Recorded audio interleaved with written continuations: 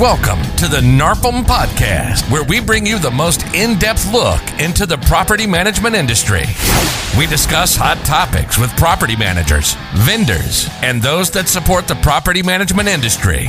The National Association of Residential Property Managers is the recognized leader in property management. Our host is Pete Newbig, co-founder of Empire Industries Property Management and co-founder and CEO of VPM Solutions, where property management meets global talent. The views and opinions expressed in this podcast are that of the host and are not necessarily those of NARPM. Now, here's your host, Pete Newbig. Welcome to the NARPM Podcast, and thank you for joining us today. However you may be listening, iHeartRadio, iTunes, YouTube, or through any of the podcast platforms, thank you for being here. I'm your host, Pete Newbig, the voice of NARPM, and we have a great show today. We have Chris Tye with Pacific Rim Property Management in Washington State to discuss how to successfully create a construction company inside of a PM company. So, Chris, thanks for being here. Yeah, thank you. So Chris is one of these overachievers, guys. Combat vet with 23 years in the Navy. Then he decided that that's not exciting enough, so he decided to become a police officer and walk the beat in San Diego.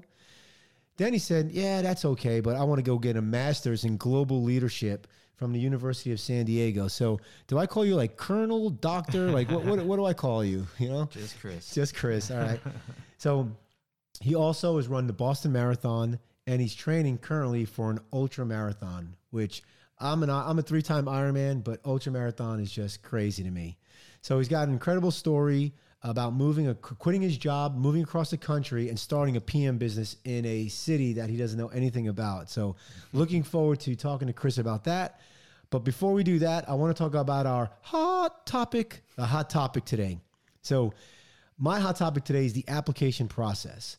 So I'm a big proponent of first come, first serve versus the multiple applications. So think about this.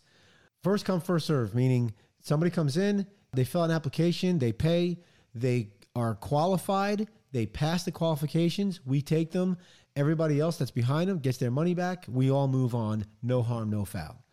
Now with the multiple applications, some of you guys are taking all 4 or 5 of those poor people's money, because you want to make a little extra ching in your pocket. Oh, look at me, Pete. I made all this money in applications. All you're doing is screwing people, because you got these 4 people. One of them's going to get the deal, and then the other 3, thanks for your money. But you can try this other property we have that's like 16 miles down the road, or, good luck, right?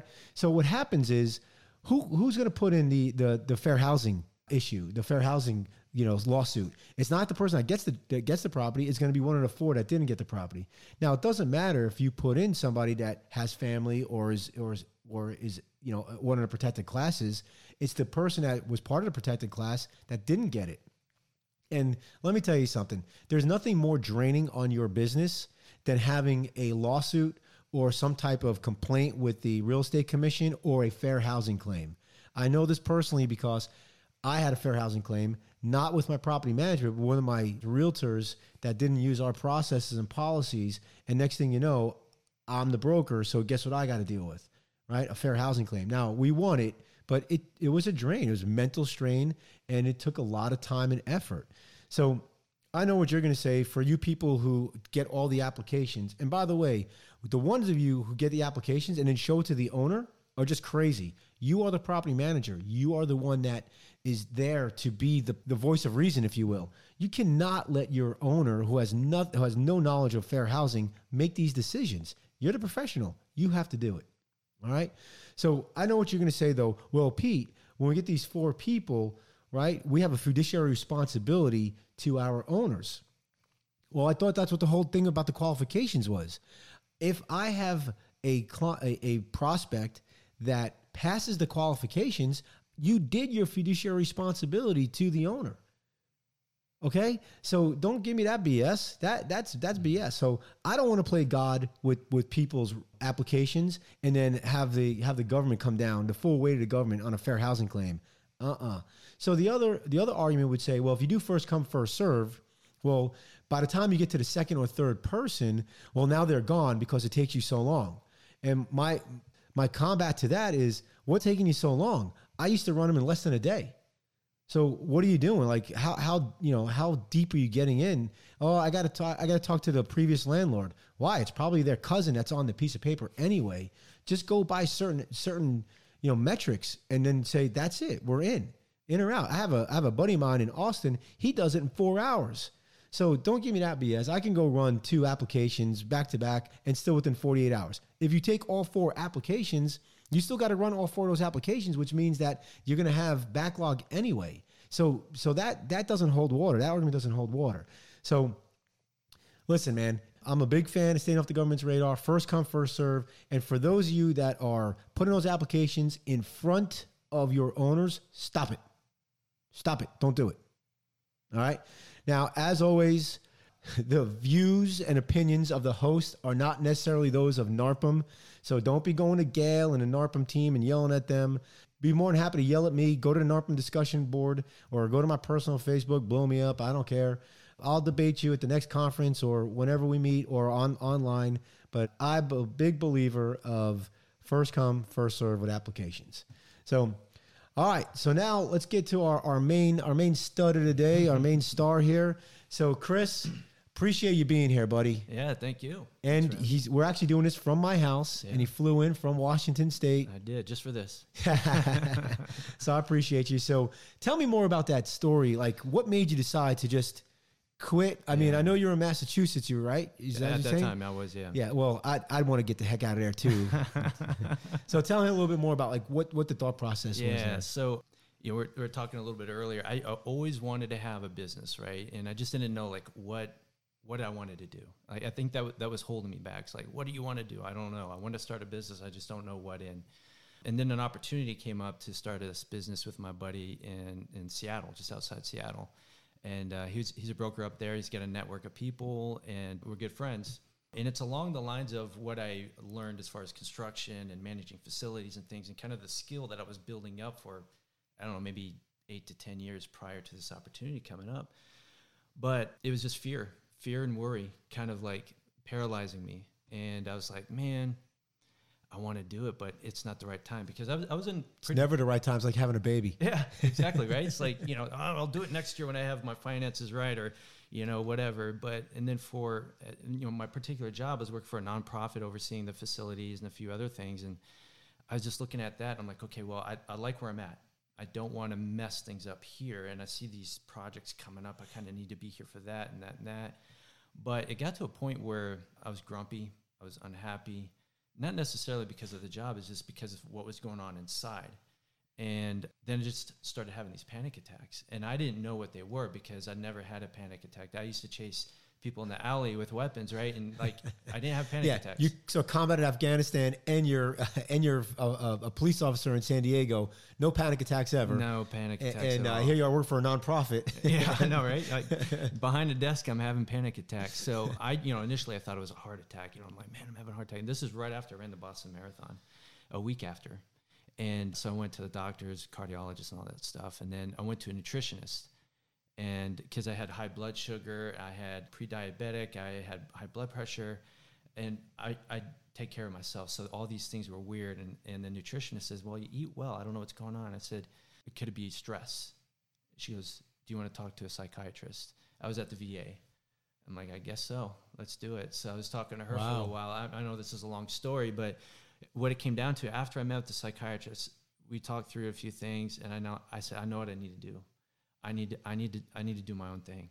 It's in me. I need to pursue this. We only live once. So I went back to work. I couldn't focus. I just told my boss, hey boss, I need to talk to you on Friday. I want my wife there. I want your wife to be there. We went to his office, and I just said, I got to go. 6 months, 8 months, and then I'm moving on. I'm starting my own business. Started your own business. And so January came around. We put our house on the market. We got more than what we asked for, which was amazing. We gave away most of our furniture. So you basically sold your house, left Massachusetts. Yeah. And have you or your wife ever lived in Seattle before? No, we've been there. We were there for a weekend just to see. Oh, yeah. Just to check things out, right? Yeah, we'll live here, right? That's like going on one date and getting married. Yeah, we're like, and I'm like, what's Seattle? Like Space Needle?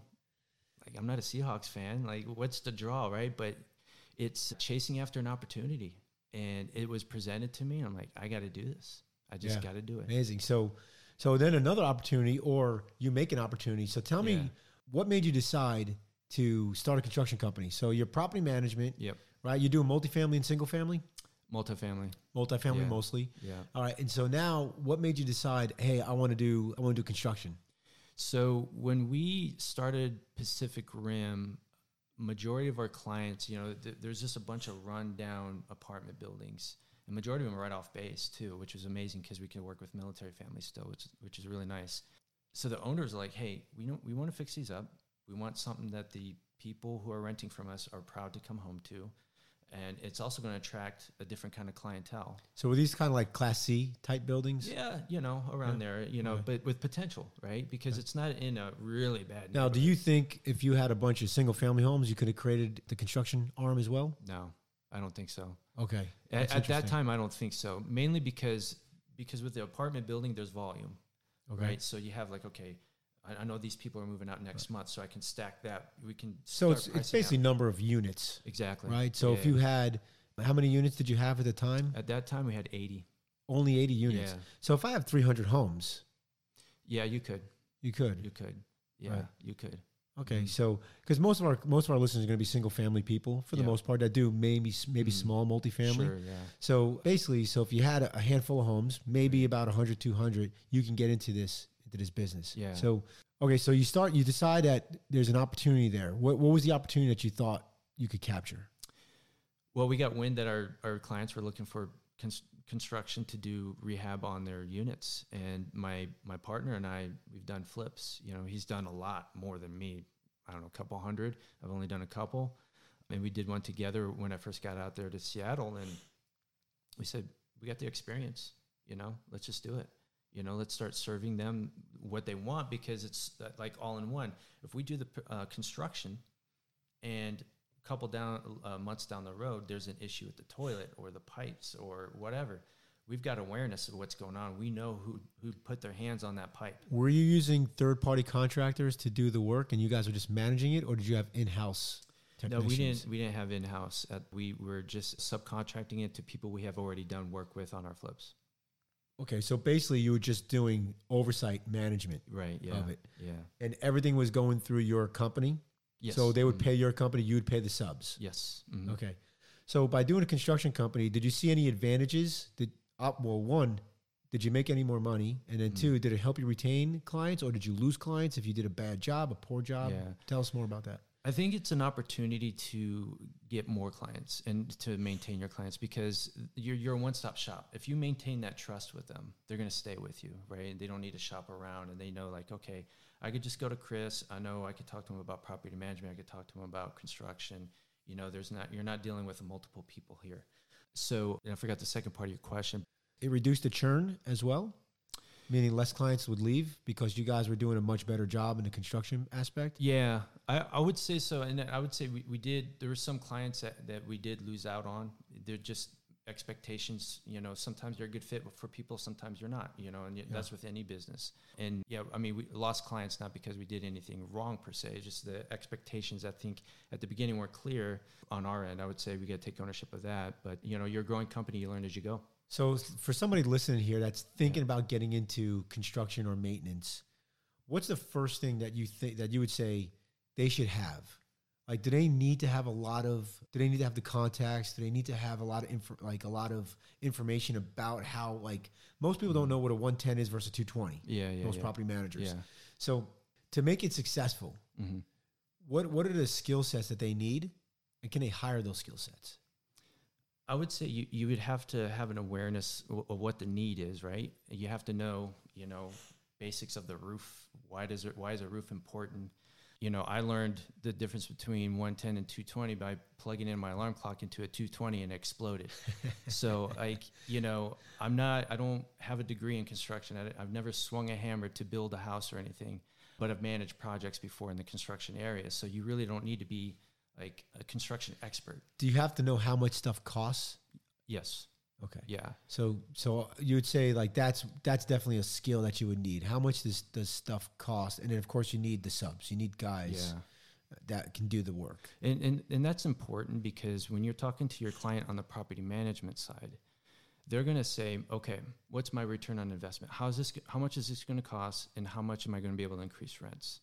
And if you don't have those numbers, or increase the value of the property, right, or increase the value, because if they're looking to sell it, they're like, okay, well, you got to increase their rents to increase the value so they can sell it to the next person who maybe right? Because wants multifamily, you're selling everything on NOI, which is going to be based on the rents. But on a single family home, we can basically, just like a flip, right? We can increase the value of the home, right? And so if the owner may want to do that, so knowing the prices are good because you're going to be able to have that conversation with the owner, and then you're also going to want to know, where do you want to spend the money? Do you want to spend the money in a bedroom or in a kitchen and a bathroom? So what's going to give you the most? Always kitchens and bathrooms, right? Maybe not everyone knows that, like I didn't, right? So, you just learn as you go. Okay. So I have a couple hundred homes. I'm really interested in creating construction management. Mm-hmm. Would you do your turns and make readies as well, or would you just do big construction projects? So like, what do you mean? Like what if something just needed paint and carpet? Like, would you go through your construction company for that? No. You're just doing major rehabs. Yeah. If we're just doing carpet and paint, it's a maintenance thing. Okay. Maintenance department does that, and then we have it separate. Our maintenance is not our construction, completely separate entities. Do you use internal maintenance for your maintenance staff, or do you have third parties? We have third parties for that. All third party. Yeah. Okay. Mm-hmm. That's interesting. Yeah. So what would you consider a regular maintenance? Like, let's say somebody moves out. Mm-hmm. Did you have like a matrix that said this is a rehab, and a matrix that said this is a regular turn? Yeah. Like, how did your property managers know I should call the construction arm or I should call the maintenance arm? Yeah, that's a good question. Thanks. My first good question on my podcast. I see the book Traction up there. We have our level 10 meeting every Wednesday. Nice. And so we just came up with this process because we brought in our construction team into the level 10. And so in our move out spreadsheet, when we go over that in the level 10, one of the columns that says, has it been rehabbed? Yes or no? If it's a yes, then automatically it's just going to be a maintenance, paint. So you need to know a little bit of history of the apartment or the house. Exactly. Okay. And it hasn't been. If it's a no, then it's okay, we're going to do a construction walkthrough a few weeks before they move out. That usually interesting. That's me. Okay. I'll do the walkthrough. I'll look at, patchwork. Does it need flooring? How does the carpet look? Cabinets, all that stuff, all the big stuff that are really important, in my opinion, for renters when they step in and they want to say, oh, wow, look at this. I'll go through, I'll take photos, I'll take a video, I'll send it to the owner. I'm like, hey, check this out. They're moving out. I know this hasn't been rehabbed, but here's what we can do. Here's an example. We got a website of like project summaries on our websites. Like, I like that. Okay. Before and afters. Here's the scope of work. Right. And then teaming up with. Do you also give them, hey, this is how much we think we can rent it for without the rehab, and what we can rent it for with the rehab? When we talked to the owners initially about like, okay, they're moving out. This is what we could do. We were managing units just 2 blocks from that, and this is the rents we're getting after construction. And that's so. Those are 2 different skill sets, though, in my mind, right? Mm-hmm. So. Like the big challenge that we had at our company, and I think a lot of people have, is that the property manager, they don't know like what stuff goes for, the cost, right? Right. But they know what the rents go for, and they know if they know when this is nice, rents go for this. Right. When it's not nice, rents go for this. Right. The construction manager knows what stuff goes for, right, but has no idea what the rents go for. Yep. So not everybody's going to have a Chris, right? I'm going to have to go hire a Chris who might be my construction manager, right? And I'm going to have to pay that guy some decent money. And that guy's going to be busy. He's going to walk all these properties, and he's going to do a construction review. And I'm guessing you can have him do a make-ready punch-out list. Like, here's if you just want to put lipstick on the pig. Yeah. Here's if you want to go ahead and make it nice. Yep, right? Exactly. Now, tell me what happens. So that guy goes out. He does this. Now the residents are still living there. Great. So you're not losing time there. Right. But now that guy, how does he work with the property manager to go get the rent analysis, or does he know? Did you teach him how to go get rent analysis, or are you doing it? Well, so since we're still new, right? It's me. Okay. Right? I'll go and I'll walk the property. I'll take a look at it. I'll take the photos and the video on the construction side. But this is when you can kind of blend property manage into it. Like what you're saying is that I know what the rents are going for. I know what kind of work needs to be done in order to get it to a higher level. And we try, in our area, what we try to do is like, okay, let's do some construction here. Let's start pushing the rents and see what the market's telling us. You know, if they're still coming at us when we're pushing it up 25, 50, 75 more dollars, then that's an indication. It's another advantage of doing multifamily. Yeah. Because if you're doing multifamily, you kind of know the rent's pretty easily. Just what are other apartments, right? What are the amenities, right? But a single family, it's a little bit more difficult. And of course, the windshield time on a single family is a little bit more difficult as well. Sure. Right? Yeah. So with you though, you know the rents, you know, so, and you're directly talking to the owner at that point, or are you going through your property manager at that point? So when I talk to the owner, it's going to be on the construction side. And then I'll bring in my assistant, Fernanda. She does my rental analysis for me, and we put it on Asana. I'll take a look at it. I like that. Where's that assistant? Is she located? She's in Mexico. She's in Mexico? Yeah, okay, she's so she's a amazing. virtual assistant? Yeah. So you just taught her how to run comps? Yeah, so what we did was I was doing them all, and then I said, okay, this is how I do it. I want you to do a couple of them. Show me how it's done. It's called Put it on training. Asana. Yeah, exactly. Train her how you want. So that's a great, so you don't have to get the property manager involved Right. when you're doing the rehab. Correct. Yeah. So that's interesting because I don't know if a lot of people would allow their construction manager talk to the owner, but you almost have to think of it as a little bit separate business. Yeah. And we try to handle it that way. So my wife does a lot of the property management, more so than I do, the day-to-day, things like that. So when it comes to construction and the owners start emailing the Pacific Rim, hey, what's the status of our... So Pacific Rim is the manager company. Property Elevation is construction. Right. So let's pause there. Yeah, sure. Any reason why you decided not to just put everything under Pacific Rim and create a separate LLC for Elevation? So, yeah, Pacific Rim was just... We started Pacific Rim, my partner and I, that's what we were just going to do. And then we had this need for construction. He already had Elevation construction for his flips. So like, let's use Elevation. Let's grow this. Let's serve our clients using this construction company. So they're two separate entities. So why not just say, screw it, let's just put everything under Pacific Rim? We've been so busy we don't have the time to really investigate how that would look at the moment. Okay. You know, I definitely have thought about that, but at the moment, this is how we're operating. I'm thinking two reasons why you would not go under Pacific Rim in my mind. One is now they know that Pacific Rim is doing everything. And believe me, when a client knows you're doing everything, they feel like you're upcharging stuff. Sure. Right. Where you have a secondary company. Right. Even though they may know it's owned by the same people, they just mentally, it's a little bit different. Sure. Yeah. And two, if you ever want to do work for other management companies, I don't want to see Pacific Rim Property Management going into my, my house or my apartment complex. Right. That's a good point. Right. So those would be the two reasons why I would, separate it. Yep.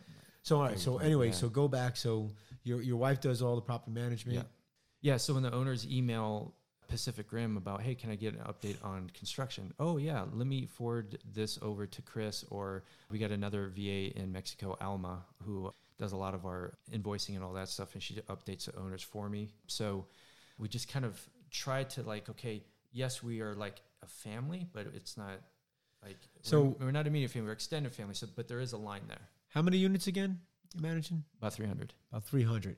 Do you feel like you're starting to get stretched thin now because you're the guy that's got to go out, build all these, all the scope of work? Yeah. Right? You're talking now. You got a couple of VAs that help, but are you starting to get stretched? Like, are you going to need a second Chris?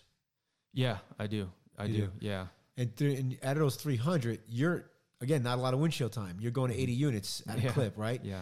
So my guess is that about 200 units is probably what one person could handle, depending on how many turns you have, right? Yeah, right. Mm-hmm. Okay.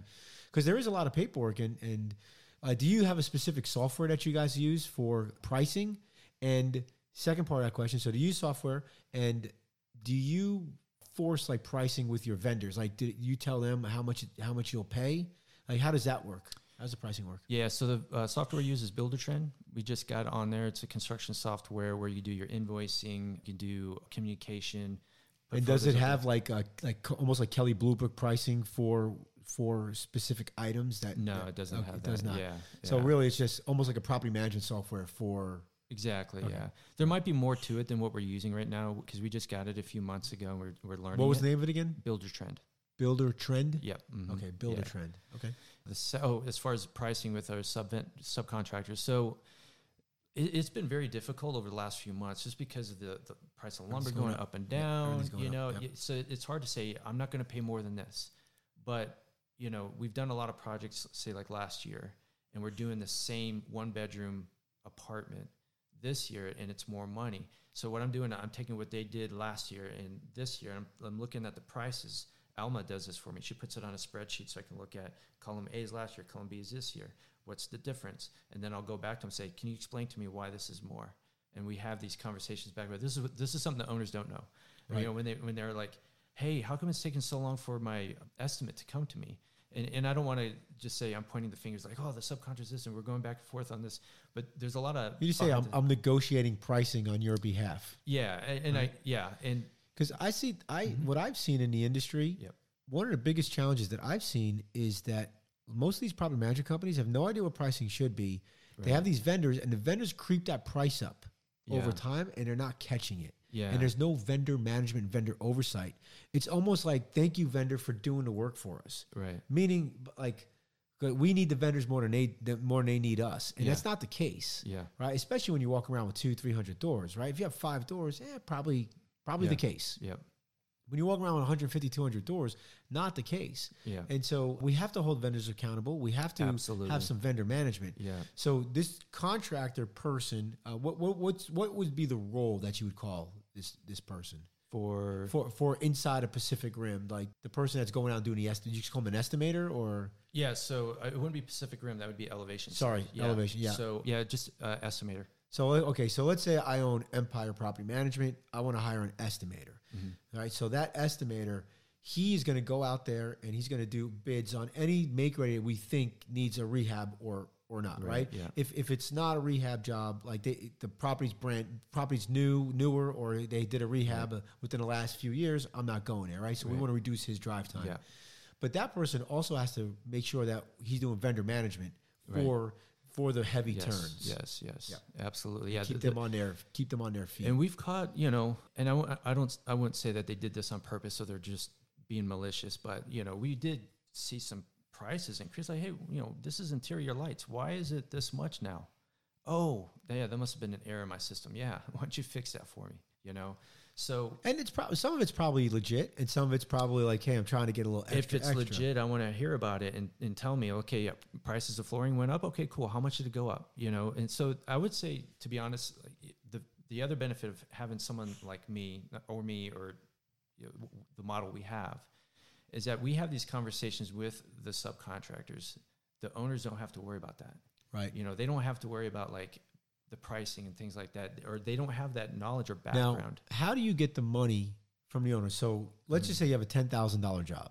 Yeah, Now the subcontractors don't work for Joe Owner; they work for Chris Ty. exactly. So they're expecting Chris Ty to pay that money. Right. Right. So what's the process on the funds? Initially, it was we get a deposit from the owner. We give the Full, half deposit. half So deposit. in this case, you have $5,000 Yep, $5 Okay. grand for that, and then we pay the subcontractor what their up front, right? Because they material, can't. labor, Yep. things like that. They need to make orders. Yep. So that's what we started at the beginning, and we still do that. We do our best to do that. There are some contractors that we work with who say, you know, I know the money's coming because we've done 20 of these with you already. We're just going to get ahead and get started, and just when the money comes in, pay us. Until one day the owner doesn't pay. Don't do it. Yeah. Don't do it. Stick to your policy. We've So- got a couple of owners that we have a lot of trust in. I get it. And we all Yeah, do. But yeah. So, okay. So now you pay them the $5,000 up front. They go Yeah. get the material. How long does it take them to do a normal job? Because I know turns take, maybe they take 3-4 days. Yeah. Are we talking like 2 weeks for something like this? Because it's a little bit more of a rehab. I would say a 1-bedroom apartment, assuming, there's a lot of things that could happen, right? Oh, this oven's broken and the refrigerator's broken. The owner wants to get stainless steel, and it might take a month or two to get in, or whatever. Right. And then lately, a lot of supplies have been slow to get. So, But tell me about it. I'm waiting on an oven for like 90 days. Yeah. My poor tenant. So it's just assuming everything's going to work the way it's supposed to. It could be done in 2 weeks. 1-bedroom, 2-bedroom apartment that's got LVP, new cabinets. When they go in and they're almost done, is that when you get the next $5,000 from the owner, or like how are you getting that next? I'm not going to ask the owner. So we get a progress payment of 25% when we're about 75% done.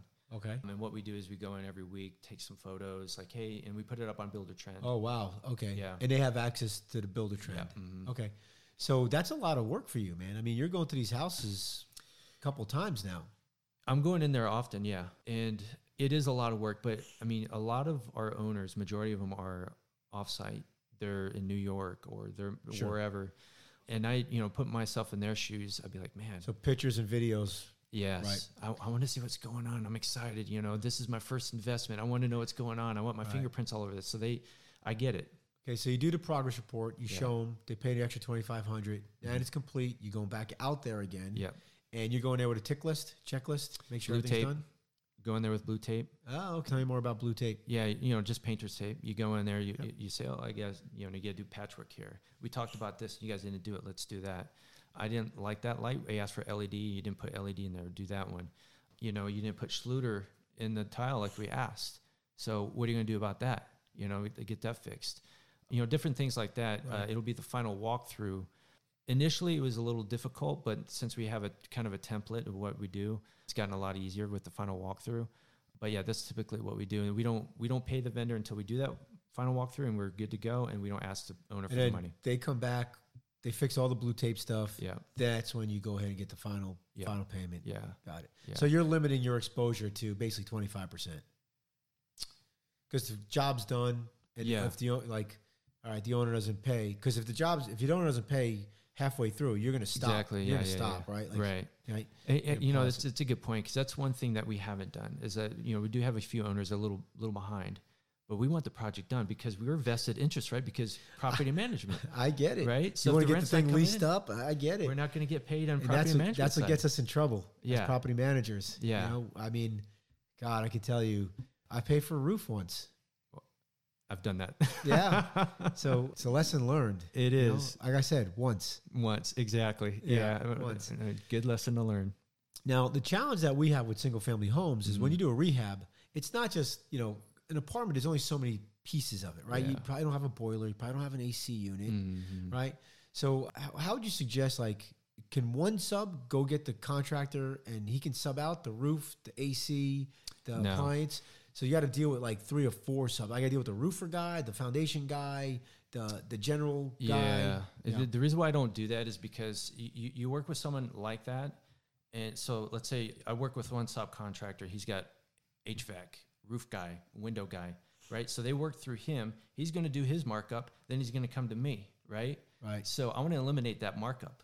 Right. I'm going to keep the cost down. So I'm going to get my own roofer that I know and I trust, and I know he's going to do a good job. Yeah. So basically what you're doing is when I call my guy and he uses subs, right? He's got the markup. So you're cutting the middleman out, but you got to forge those relationships. Yeah. Mm-hmm. How do you get those relationships? Just over time, Just go to Home Depot and hey, you guys. I haven't done that. The good thing, my partner Keikoa had a lot of relationships before I moved out there with a lot of the flips that he was doing. Right. It's just trial and error. You just gotta find some people we use are like, oh my gosh, they didn't do a very good job. Then there's Facebook groups. Real estate investment Facebook groups. So you could search, hey, I'm looking for a roofer or whatever it might be. Brilliant. I never thought of that. Wholesalers, you can find people from wholesalers that are doing, or anybody's doing fix and flips. Yeah. You can use their resources because those guys may do 3 or 4 fix or flips a year. Right. So they don't have enough work to get these guys busy. I can tell as a property manager, with 900 homes, I didn't want to give my painter to any other property manager or my plumber. I had enough work for him to do. That's funny. So, but these guys would probably give those resources. They do because they don't have the volume that we have, right? So, but so I've got a couple of roofers that I like. I got a couple of painters that I like because sometimes I'll go to my painter, Nate, or hey, can you do this job? Booked up until November. I need to get it done sooner. Then I'll go down the line. And then sometimes it's like, okay, it's slow, but okay, who can give me the best price? I know you all do a great job. Who's going to give me the best price? You want to only have a couple, 2 or 3 guys, because you don't have enough work for 5 or 7 guys, right? And you want to make sure, when you have work, the guys get it done. Yeah. They're not hitting you for payment. They're going to work within your processes, right? Yeah, it all depends. We don't have roofs all the time. We don't have painting all the time, exterior painting. But what we have plenty of is interior work right now. So we have several teams working with us right now. Got it. How long have you guys started the construction business now? How long has it been? June, July, August, September. So it's been 16 months. Okay, so about a year and a half in. Yeah. Profitable yet? Yes. It's profitable. Yeah. Now, because you're just using subs, I'm assuming you don't have a storage unit full of all this stuff, right? You don't have paint or anything like that. Yeah. Do you try to use the same type of hardware and paint for Yes. each one of these? And we do that with this in mind for on the property management side, is that if we know that, you know, all these units in this apartment complex is agreeable gray, well, okay, hey, Socrates, we're going to do, this tenant's moving out, needs some painting. Okay, I'm going to get up some agreeable gray, boom, knock it out. Makes it easy. Makes it easy, Yep. yeah. Yep. I mean, we also give the choice to the owners too. We don't just force it on them. It's like, hey, this is what we're doing. Here's an example. Here's some photos and a video of what we've done, you know, on our website. And a lot of times they're like, okay, I like that. But sometimes like, you know, I kind of like the brown color, so we'll go with a brown theme. So basically your overhead is the estimator guy, Yeah. who is you right now, Mhm. and then maybe a VA or two, Yeah. and the software. Software, insurance, you know. So you have to have different insurance because it's a different company. So you have Yeah. to have your liability insurance. insurance, and then we got a truck, so insurance for the truck. Yeah. So our overhead is low. Who's driving a truck? You are, though. I am at the Okay. moment, yeah. So you don't need a truck. Just be Y- clear. Well, it's cool. Yeah. Well, yeah. It's not it's an old It's a man truck, perk. man. I got a 2003 GMC. It's not a cool truck. I feel like an old man in that thing, but hey, it works, right? That's right. Gets the job done. But yeah, our overhead is low. Right. And when I say, you know, because of our relationships, because of, you know, we want that trust, we want to have everything in house. We fight for the best pricing with our subcontractors. And So if you get best pricing, can you mark it up a little bit more? Like instead of marking up 10%, can you do 12 on some of your jobs? Or yeah, I would say you got to look at the history. what's the of range work. on the markup typically? It all it's sometimes you have a client that you do volumes with, and you hook them up with maybe a 10%. Okay. But that's the low end is about 10%. Yeah, I would say a low end. So anywhere from 10 to 20, Mhm. would that be fair? Yeah, I'd say 10 that's fair. 10 to 20? I Okay. think that's fair. All right. And then average job cost? About $5,000, $10,000. What's the average? So like let's just say a 1-bedroom apartment where you're going to do LVP, painting the counters, quartz countertops, tile shower surround, reglazing the tub, new toilet, things like that. You're starting to sound like a construction guy. I do a million of these, man. But something like that where we are in Washington, if we're talking with tax, looking about $18,000. Okay. So let's call it 20 at 10%. That's $2,000. That's with our markup. That's and what your everything, markup. Yeah. So anyway, so your markup is basically anywhere from about $1,500 to $2,000. Let's just call it. Yeah, depending on Right. the project. And so, and how many projects you do in a month right now? Goodness, man. So it's funny. I need to know this number, but currently we're probably doing about 15 projects at the moment. Yeah. We got So a million let's of just them say you're bringing in identified. 30, 40,000 a year. A month in revenue, right? Mhm. Not total revenue because the job, in basically in profit. Yeah. Profit minus the job or whatever, and then you just got to pay a few salaries. So it's very profitable. Yeah. The way you have it set up is very profitable. So the challenge is, and I'm not sure if I was telling you this earlier. I was telling you a little about this earlier, but in the construction world, cash flow is very hard to manage or to watch because you're going to get deposits for 5 projects in March. Like, oh, look at the bank; it looks great, right? Yeah. But the project takes 6 You weeks. got to run a crew accounting. You can't Yeah. you can't run cash based accounting. Yeah. Right? Yeah. Okay. So, that's something I'm learning, right? And so if you don't keep an eye on that, you're like, okay, everything's great. Next month, oh my gosh, are we gonna make payroll? I don't know, So Right. that's part of managing the business. But yeah, it's our overhead is low. We don't do big markups because our overhead is low and based on our relationships with our clients already. Nice. Well, listen, I appreciate that. That's great information. We're going to go to a commercial break real quick, and then we're going to come to the lightning round. All right. So stay tuned as you hear a word from our sponsors.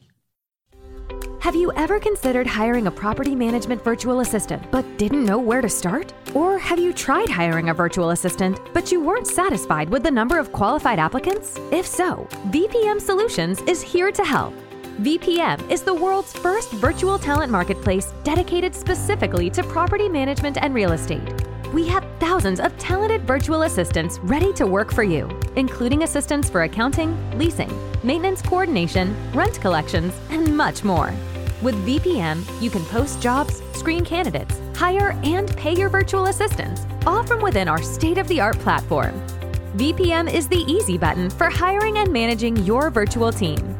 And the best part? VPM Solutions is 100% free to employers. That's right, free. No placement fees, no employer markups, and no hidden charges. With VPM, property managers get the talent they need while reducing costs and improving customer service. Visit vpmsolutions.com and create your free account today. Did you know that most tenants struggle to come up with a large sum of money needed to move into their new rental home? Let Renters Insurance Solutions help you solve this problem by giving tenants another option for security deposits. Property managers can make up to $200 per door annually with our programs. Learn more at our website, yourris.com. That's YOURRIS.com. Renters Insurance Solutions, your experts in property management and insurance. So we're going to do the lightning round. You ready for the lightning round? Let's do it.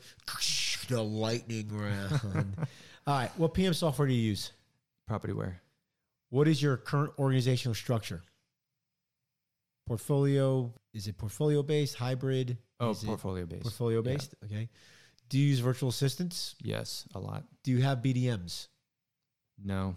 So you don't have salespeople. You're the sales guy. I am. All right. What is a piece of advice? What is one piece of advice you would give someone just starting out in the PM business? Don't take things personal. How's that? Okay, I like that. Yeah. Oh, that's a good one. Yeah. Actually. All right. Does pineapple belong on pizza? Yes. No, it does not. We'll debate that one Pineapple tonight on when we have a pizza. beer. All right. What book are you currently reading, or one that has impacted your business or life? So I would say The Last Arrow by Erwin McManus. Okay. Yeah. All right. You'll have to tell me more about that. I'll tell you about it. after. It's an awesome Okay. book, man. It's what led me to quit and come out here and The start my psychiatrist business. gives you that one? Just kidding. All right. What comic book character do you most associate with? Oh, dude. Come on, Batman, right? It's got to be an easy Oh yeah, one. that's You're a cool. cop. My nickname on the Carl Vincent was Batman. Was it really? It was Batman, yeah. I mean, hell, that was a layup for you. What is one challenge you're currently facing in your business? I'm trying to pick one.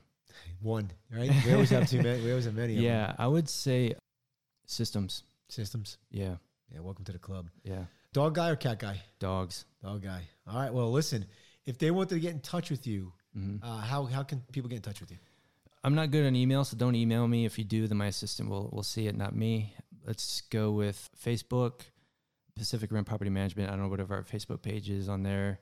Look for me, Chris Tye, on Facebook. And that's TIGHE. TIGHE, yeah. And then I think CTIGHE's 5 is my Instagram. I'm not sure my personal one, but just look for me on Pacific Rim. I'm the only one that does videos and all that stuff in Pacific Rim, so you'll see me there. Awesome. Appreciate it. And also, look, we talked about the ultra marathon real quick. Yeah. Can you tell me a little bit about, like, you're doing this to drum up some money for a great cause? Yeah, thanks for bringing this up. Yep. I hate running. And when I left the military, I'm like, you know what? I'm not going to run more than a 5K. But then I had this opportunity to run these marathons, and I said, I can't do it for me. I got to do it for something I care about.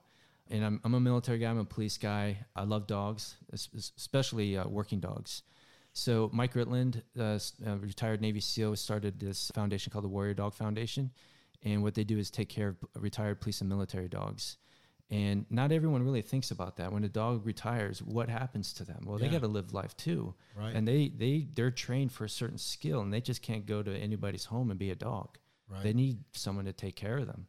So, and then, because nobody really knows that, the funding is kind of low. So I'm like, I'm going to run and make money for the Warrior Dog Foundation. That's what I'm going to do. And if somebody wanted to donate to your cause? Go to the warriordogfoundation.org. There's a landing page for the Marine Corps Marathon. You can donate there. Excellent. My name is Pete Newbig, CEO of VPM Solutions. And if you're looking for virtual assistants, go to our site, vpmsolutions.com. And signing off, appreciate you, everybody. Until next time, see you soon. Scaling your business means juggling many moving parts, leaving you wondering how to manage it all. How can you keep your eye on growth and streamline your operations? At RentBridge, we've created the Property Management Operating System, an ecosystem for property management marketing and process automation, where you can view and take action on the most important aspects of your operations, from sales and new owner onboarding to leasing, collections, renewals, and more. By bringing operations and marketing under one platform, you can have end-to-end visibility of your owners, tenants, and vendors from the first moment they interact with you, allowing you to add more doors with less effort and scale a truly profitable property management business. To learn more, visit rentbridgegroup.com today. This has been a production of the National Association of Residential Property Managers, the recognized leader in property management, along with your host, Pete Newbig, CEO of VPM Solutions, where property management meets global talent. The views and opinions expressed in this podcast are that of the host and are not necessarily those of NARPM. If you have a hot topic you'd like discussed on the podcast, please email us at radio@narpm.org.